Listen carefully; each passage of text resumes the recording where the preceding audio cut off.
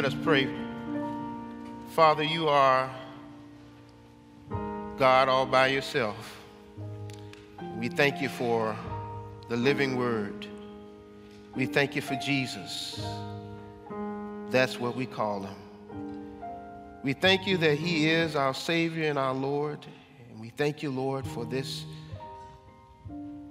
hour of worship, Lord. And Lord, I pray that I may decrease and that Christ would increase. People will see less and less of me and more of Jesus, dear God. It's our prayer that Jesus would be lifted up this morning in the beauty of his holiness. And Lord, it's our prayer that you would get to have your way in this place today, for this is your house.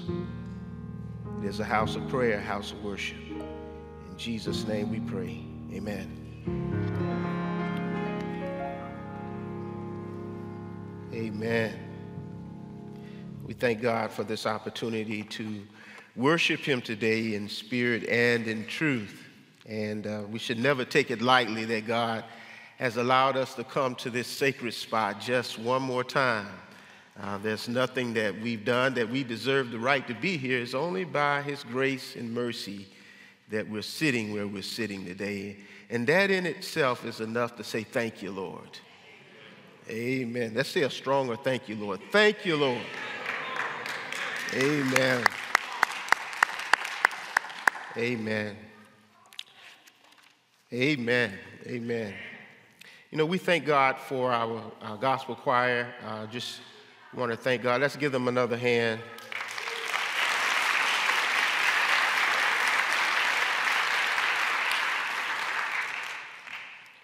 And I had a moment with Elias when we were just greeting, and I told him I've been thinking about Reverend Allen Belton all week, and just the impact that he made on my life, and just thank God for his legacy, that it continues. Well, Pastor George on last Sunday just preached a powerful message entitled, "When I'm Alone in a Crowd." And one of the things that really leaped out at me last Sunday was a statement that he made that we all have a hidden loneliness. No matter how many people we are surrounded by, how many loved ones we are surrounded by, there is a hidden loneliness that sometimes only God is aware of. I thought about how true that is, and also that there is a hidden fear that we all have, that only God knows about. There's a fear that keeps us stagnated in our Christian walk. And that's what this message is about today, when I'm stuck in my fear. How do we get unstuck in our fears, from our fears? But I want to call your attention to John chapter 19, beginning at verse 38. And I invite you to stand with me as we read the word together. It's in your pew Bibles on page 882, and it's also on the screen. John chapter 19, verses 38 to 42. Let us read together. After these things, Joseph of Arimathea, who was a disciple of Jesus, though a secret one because of his fear of the Jews, asked Pilate to let him take away the body of Jesus. Pilate gave him permission, so he came and removed his body. Nicodemus, who had at first come to Jesus by night, also came bringing a mixture of myrrh and aloes, weighing about 100 pounds. They took the body of Jesus and wrapped it in spices and linen cloths, according to the burial customs of the Jews. Now there was a garden in the place where he was crucified, and in the garden there was a new tomb in which no one had ever been laid. And so, because it was Jewish day of the preparation, and the tomb was nearby, they laid Jesus there. Amen. This is the word of the Lord. The grass withers, the flower falls, but the word of our Lord lasts forever. Amen. You may be seated. When I'm stuck in my fear. Here's the big idea of this passage is that Jesus illuminates our godless fears to give us countercultural courage. That the light of the gospel, the light of Jesus, he sheds light on our godless fears. And such is the case in this passage today, and that he gives these two unseemingly disciples of him, distant followers of him, countercultural courage. So when I'm stuck in my fear, how do I get unstuck? Fear is very real. And no doubt many of us here today, we have hidden fears that our loved ones don't know about, that our spouses don't know about, that we have hidden fears that keep us back, keep us stagnated, keep us from reaching our full potential, that what Jesus has in store for us. God wants us to move forward, but we're so paralyzed by fear. Fear of the unknown, fear of failure, fear of crowds. Whatever the fears we have, it causes anxiety and it keeps us stagnated.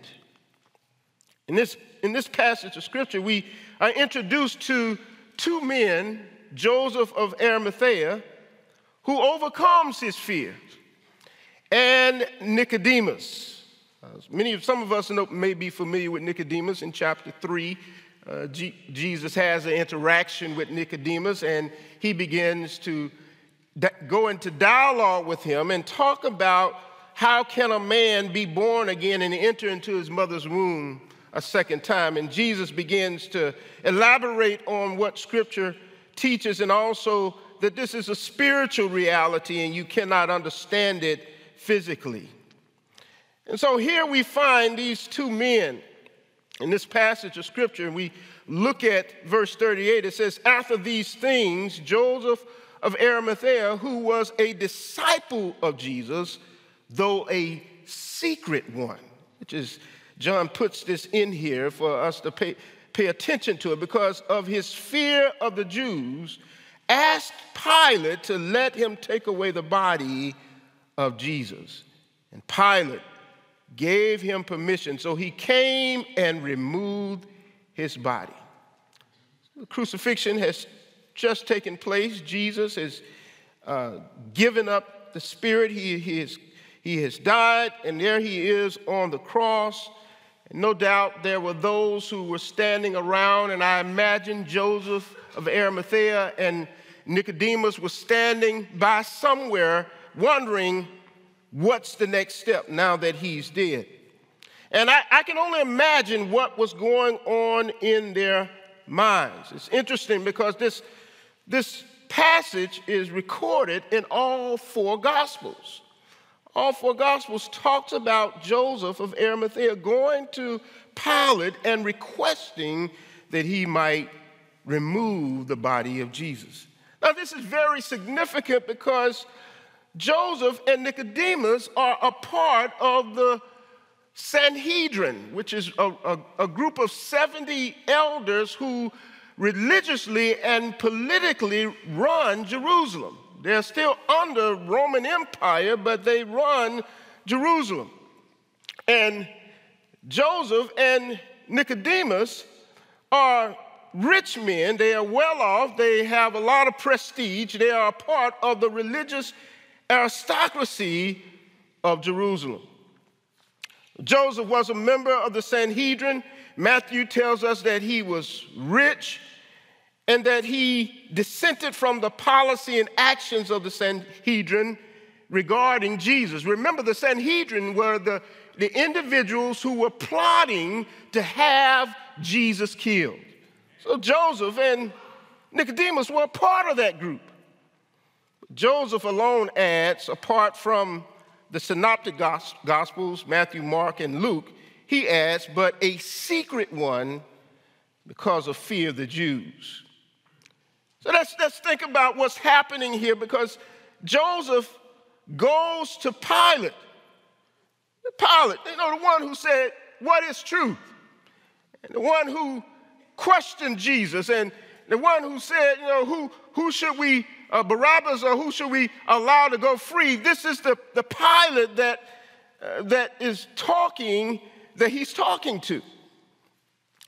Joseph goes up to Pilate, and I love what Mark says. He said, Joseph goes up to Pilate boldly and requests for Jesus' body. Now, it's interesting because he says he's a secret disciple.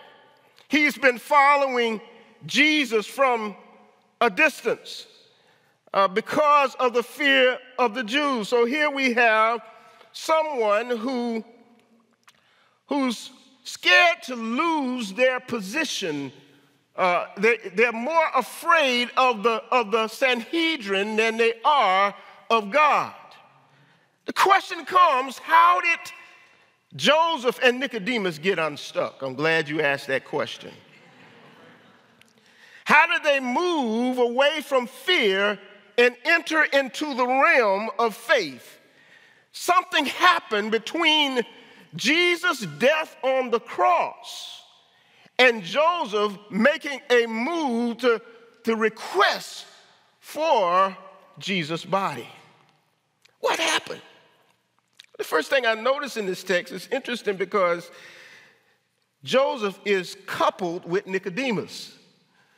That they're the only two on the Sanhedrin that I imagine who probably confided in one another. They may have become confidants and friends, and they may have perhaps become spiritual friends and confided in one another and became more and more infatuated with Jesus. And perhaps that old verse in Proverbs 27:17 is, iron sharpens iron, so does one person sharpen another. Maybe Nicodemus and Joseph were interacting with one another in such a way that I don't know who influenced who, but Nicodemus had a conversation with Jesus. Joseph, it seems like maybe they began to talk about Jesus and think about Jesus in terms of what history says about Jesus and about him being the Messiah. But nevertheless, they became friends. They confided in one another. So how did they move from fear to faith? Well, the first thing I think happened is they had to break from their past. They had to make a decision. They had to break with the past. And this is clear that is exactly what happened. It says that they buried Jesus' body. Look at what it says here in verse 39 and 40. Nicodemus, who had at first come to Jesus by night, also came bringing a mixture of myrrh and aloes weighing about 100 pounds. They took the body of Jesus, wrapped it in with the spices and linen cloths according to the burial custom of the Jews. The interesting thing about this passage is that this verse is that they didn't pay anybody to do this for them. They didn't hire any of the ladies to come and say, won't you prepare Jesus' body? They didn't hire any servants to do it. But Joseph, a rich man, Nicodemus, a rich man, took it upon themselves to prepare the body of Jesus. In other words, brothers and sisters, Jesus' death on the cross was a bloody death. And can you imagine these two men associating themselves with lowering the body of Jesus, rolling up their religious sleeves, and begin to take Jesus' body to Joseph's new tomb, but to prepare his body? Wipe all the blood off, that make Jesus, make sure he's clean, and then put these herbs and spices on him. They gave him a burial that was fit for a king. Historians tell us that the amount of myrrh and aloe weighing 100 pounds was enough that was fit for burying a king. Jesus' body, who he was supposed to be, he was associated with the criminals, was supposed to be buried outside the camp, not to have a funeral, a burial of this magnitude.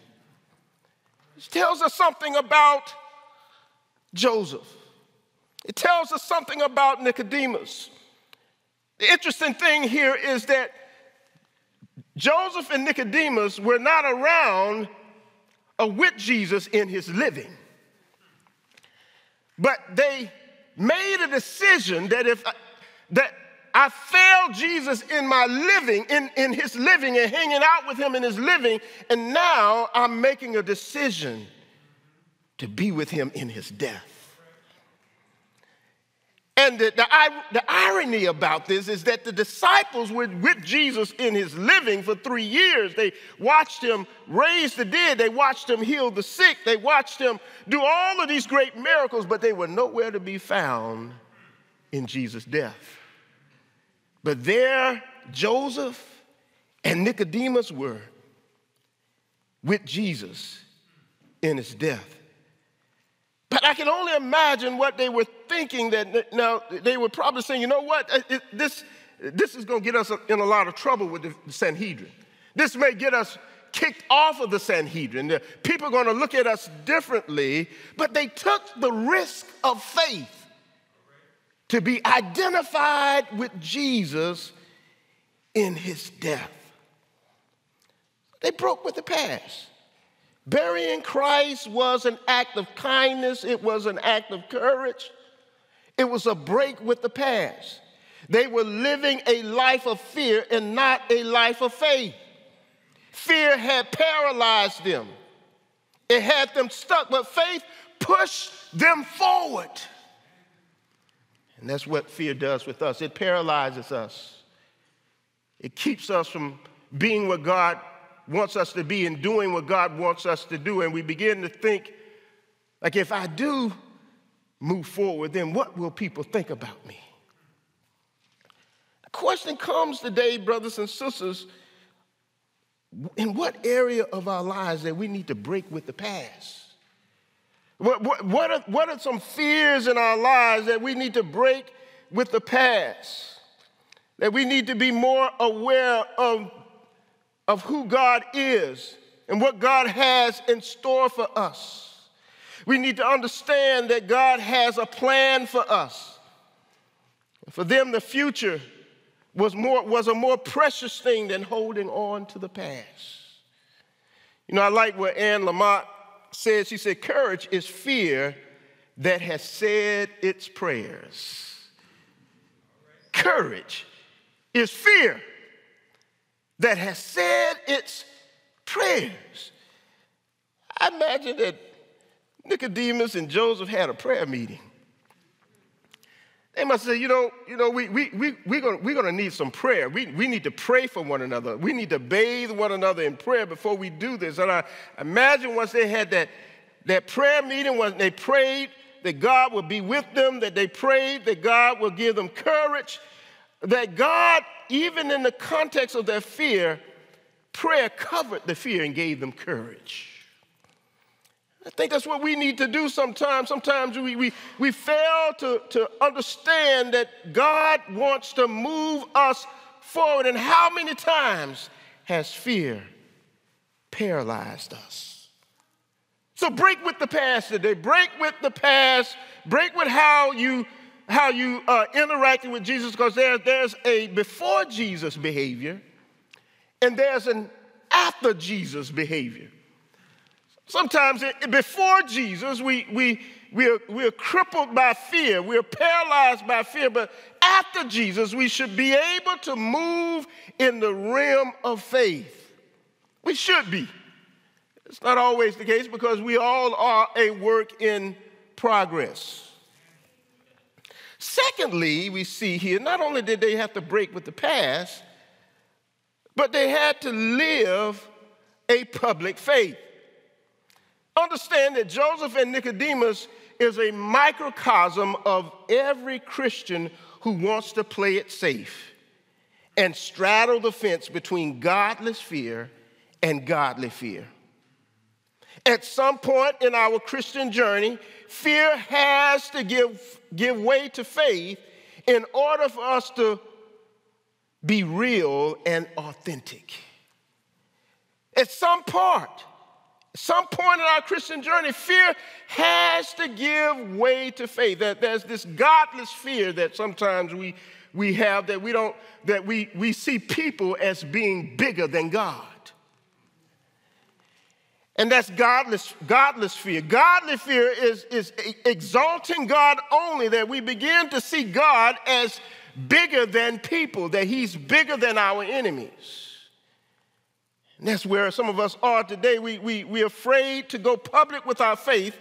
We have a personal relationship with Jesus, but at some point that personal relationship should lead to public convictions. There are things that Jesus, I'm so glad that Jesus didn't just have a personal faith. Can you imagine God the Son having a personal faith but never went public with his faith? His very actions show that he had a public faith. But here's the thing, what we got to understand in the 21st century is understand that God is bigger than Microsoft. Let me let that sink in. God is bigger than Boeing. You know I was coming after you too. God is bigger than Google. He's bigger than Facebook. He's bigger than Instagram. Many times we treat God like he's an employee of Microsoft. But we've got to understand today that the God that we serve is bigger than these entities. And as long as we're with God, we are the majority.